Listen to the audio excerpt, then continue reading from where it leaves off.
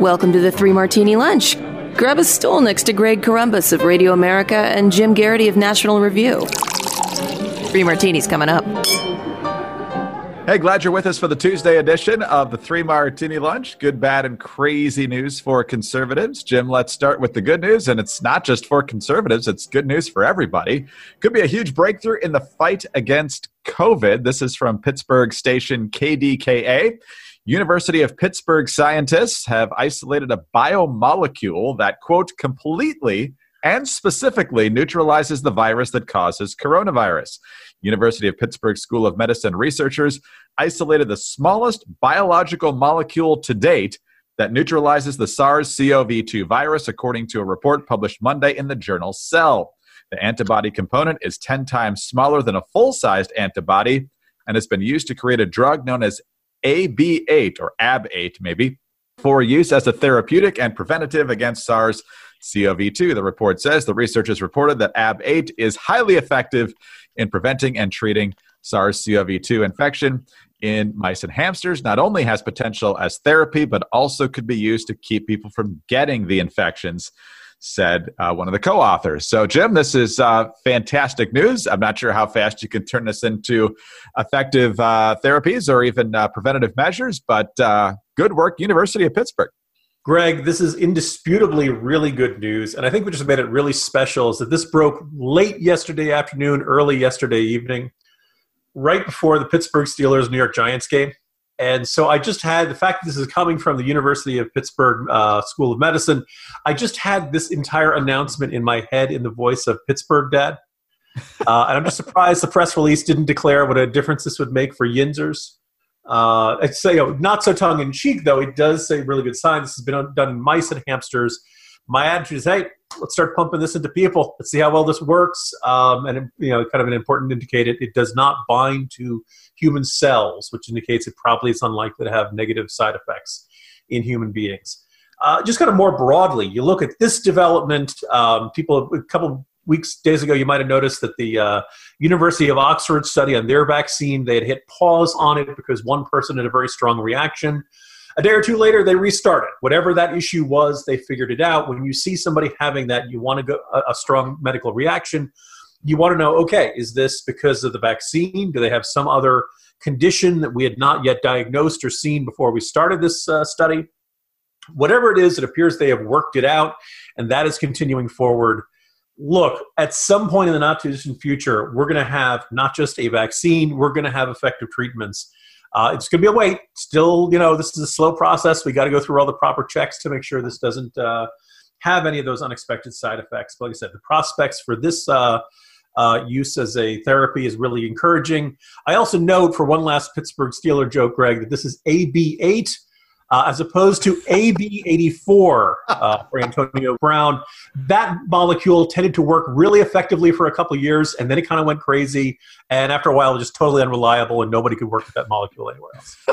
Very erratic. Absolutely. Yeah, that's not what you want in terms of therapy for various viruses. But hey, this is fantastic news, and hopefully it yields good results in humans, which is obviously the most important thing.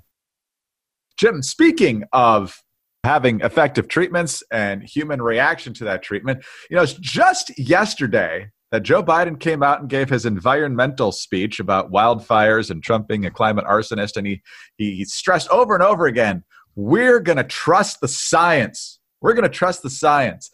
Well, apparently that's not exactly the approach being taken by prominent Democrats when it comes to a possible coronavirus vaccine. In fact, on State of the Union, the Sunday just before Labor Day, Kamala Harris, Biden's own running mate, said she wouldn't trust a vaccine approved by an FDA under President Trump. So, as you know, President Trump has promised a coronavirus vaccine by the end of the year or maybe sooner. Would you trust that vaccine? I think that we have learned since this pandemic started, but really before that there's very little that we can trust that comes out of Donald Trump's mouth. And the issue came up again last night during a U.S. Senate debate in North Carolina. Very tight race between the incumbent Republican Tom Tillis and the Democratic challenger Cal Cunningham. You can kind of tell Cal Cunningham realizes he's stepped in it here, and so he tries to change the subject. But here's his approach as the moderator gets him to clarify that he wouldn't necessarily trust and take a vaccine. Do I read you to say you would be hesitant to receive the vaccine if it were approved by the end of the year? Yes, I would be hesitant, but I'm going to ask a lot of questions. I think that's incumbent on all of us right now. In this environment, with the way we've seen politics intervening in Washington, I mean, if we can almost look no further than Senator Tillis taking over $400,000 from Big Pharma and then even blocking his own party's efforts to reduce the cost of prescription drugs. So, Jim, you got to love the pivot to, well, I don't know, Tom Tillis has taken money from pharma over the years. All of a sudden, the party of science isn't so sure when the politics get a little more complicated. So, Greg, you're going to have to walk me through there. Does the Tillis acceptance of the donation from the pharmaceutical industry, does that nullify the effectiveness of the vaccine? Is there somehow when they put the check over, all of a sudden the antibodies stop working or something? Look, there was a time, first of all, you've seen for a long time, quite a few folks, generally members of the media who lean to the left, try to paint the anti-vaxxer movement as an offspring of the conservative movement, that these people are on the right. This was never real. There certainly are some that lean to the right or who would identify as Republicans or Trump supporters or something like that. But there's always been a whole bunch of kind of the hippy-dippy, crystal-wearing, essential oils will save you, I trust Gwyneth Paltrow and Goop magazine types who have also been, vaccines are bad and scary. Robert F. Kennedy Jr. is a prominent, outspoken critic of vaccines. So, Leo, the idea that this is only on one side of the aisle is nonsense. But I think this example with Cunningham, you've seen this from Harris, you've seen this from Cunningham, this mentality amongst Democratic officials, which is that they don't, look, we don't know when somebody's going to say, Eureka, we have a vaccine, it works. My guess is before Election Day, it's going to be a real tough haul. I don't think it'll happen before then, but it could. You never know. Most of the testing is looking pretty good right now. My guess is you could see it a little bit before Election Day. You could see it a little bit after Election Day. Keep in mind, though, it's not, Donald Trump in some back room working with test tubes on this sort of thing, right? We just talked about how it's Oxford University, it's this one with University of Pittsburgh. There are a whole bunch of efforts that are generally being run by like these large conglomerates and medical schools, right? They are looking through this. They are running large-scale testing of this. It's not like Trump's going to come out and say, I've got the most fabulous vaccine. You can get it at Trump Resorts and Trump Golf Course. This is not something Trump's going to whip up himself in the White House kitchen, right? Anything that comes to the public is going to have been through a rigorous and thorough testing process, and it's going to be endorsed by St. Anthony Fauci of the National Institute for Infectious and Health Diseases and Allergies. It's going to be endorsed by Dr. Birx. It's going to be, they're not going to rush out something out there that doesn't work. Just too many people would have to be involved. And if somebody sees an indication this doesn't work perfectly, or there's side effects, or there's something that's going to be a concern, people are going to say that. They're going to hear whistleblowers. You're going to hear people saying this isn't right. But here's the other thing. They're not going to put this out and offer this to everybody all at once.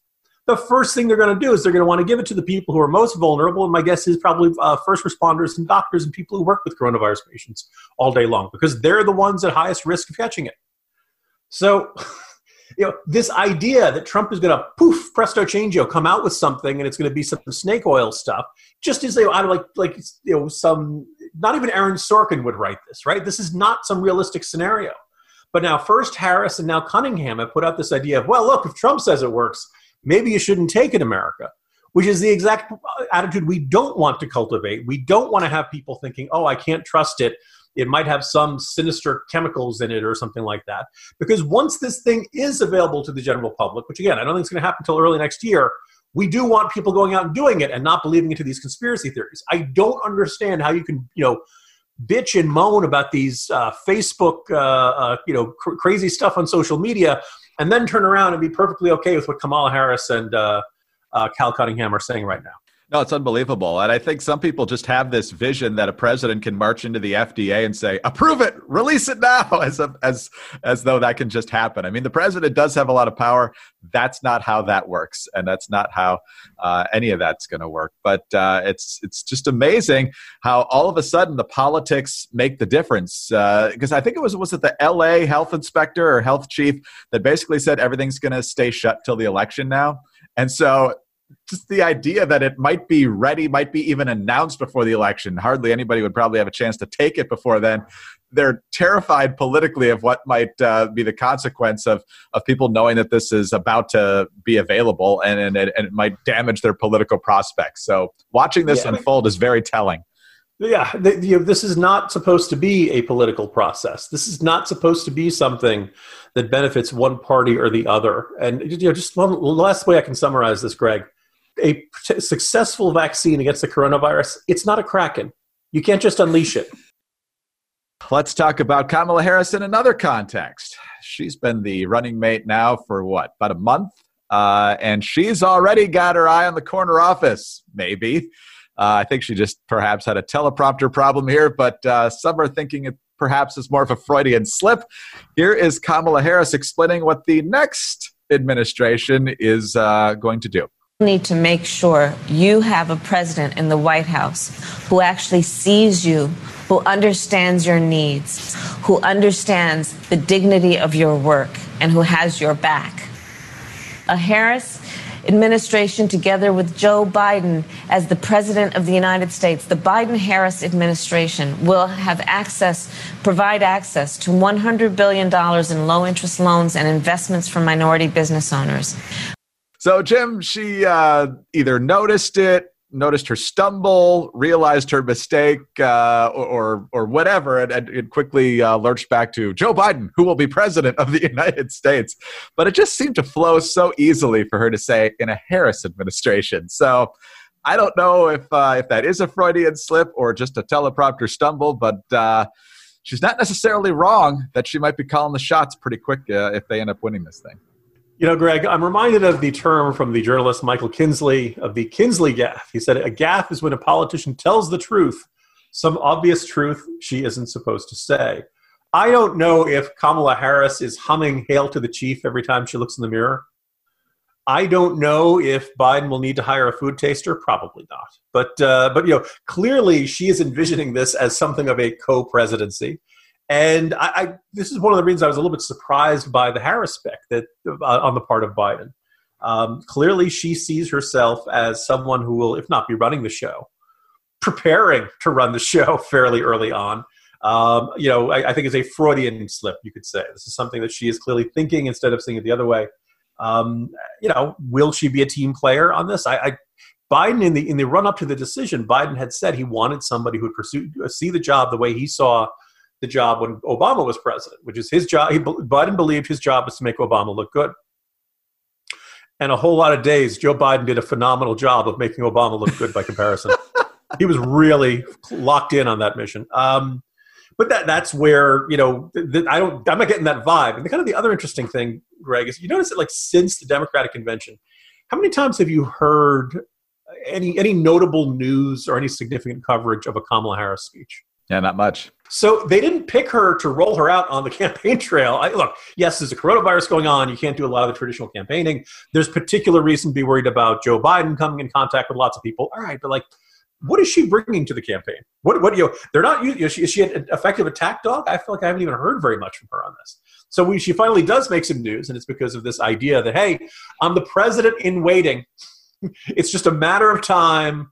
We're going to have the inauguration. He's going to take the victory parade, and then we're going to, it's not going to be William Henry Harrison level, but he's going to have a very short presidency. I'll take over, and everything's going to be fine. Look, I don't know whether she actually thinks that, but that certainly is the sort of impression left when she makes these kinds of gaffes, or as some of us suspect, Kinsley gaffes. I was just thinking about this, Jim, because she certainly sees this as a stepping stone. She's got tremendous ambition. She's not just going to be content to burnish Joe Biden for as long as he might be president if they win. But going back, you look at who was chosen, at least on the winning tickets, and you see people who you could pretty much count on to be the good soldier. Mike Pence, obviously, Dick Cheney. Biden, as goofy as he is, wasn't about to upstage Obama. Al Gore certainly wasn't going to out-charisma Bill Clinton, George Bush Sr. The last guy who you really think would kind of elbow the president out of the way would probably be Lyndon Johnson. And so the fact that Harris is now in this position is very different from most. Maybe John Edwards, if they had won, would have kind of been the guy begging for the spotlight. But for the most part, the role is cast as someone who's kind of bland, kind of in the background, not going to embarrass you. And that's not the case with Kamala Harris. Yeah, you have to be comfortable being nominated for Best Supporting Actor. You have to be comfortable not being in the lead. You have to be comfortable, waking up every day and saying, how can I make this person look good instead of how can I make myself look good? There are reports of other, examples of tension. You mentioned John Edwards. In John Kerry, in his autobiography, which I wasted money on, but he does say that he was irritated because he kept saying to Edwards, you got to hit the Bush administration harder. And then he'd watch the speech and they'd say, yeah, we're going to do it. We're going to hit him hard. We're going to hit him hard. And then all the sections that were added, Edwards would just skip over them in the speech. And so John Kerry really was convinced John Edwards was not somebody he could count on when push came to shove. Another kind of a fun example of this is we've seen these kinds of ideas of, at some point, particularly in a second term of a presidency, that's when the vice president's ambitions start to get a little more visible and loud. Obviously not in the case of Biden or Cheney. But I remember when they were talking about running Clinton in '96, it was a Doonesbury cartoon where Bill Clinton was like, look, this is getting close. I know everybody thinks we got this over Bob Dole, but this is we can't take anything for granted. Hillary, you're going to take Pennsylvania, and I'm going to go to Ohio. And Al Gore, where are you going to go? Sir, I'm going to go to Iowa and New Hampshire. How about you don't, Al? Yeah, at some point, vice presidents, that ambition overtakes they feel this need to set themselves up for a future run. And my suspicion is that for Kamala Harris, that won't kick in until like the afternoon of January 21st.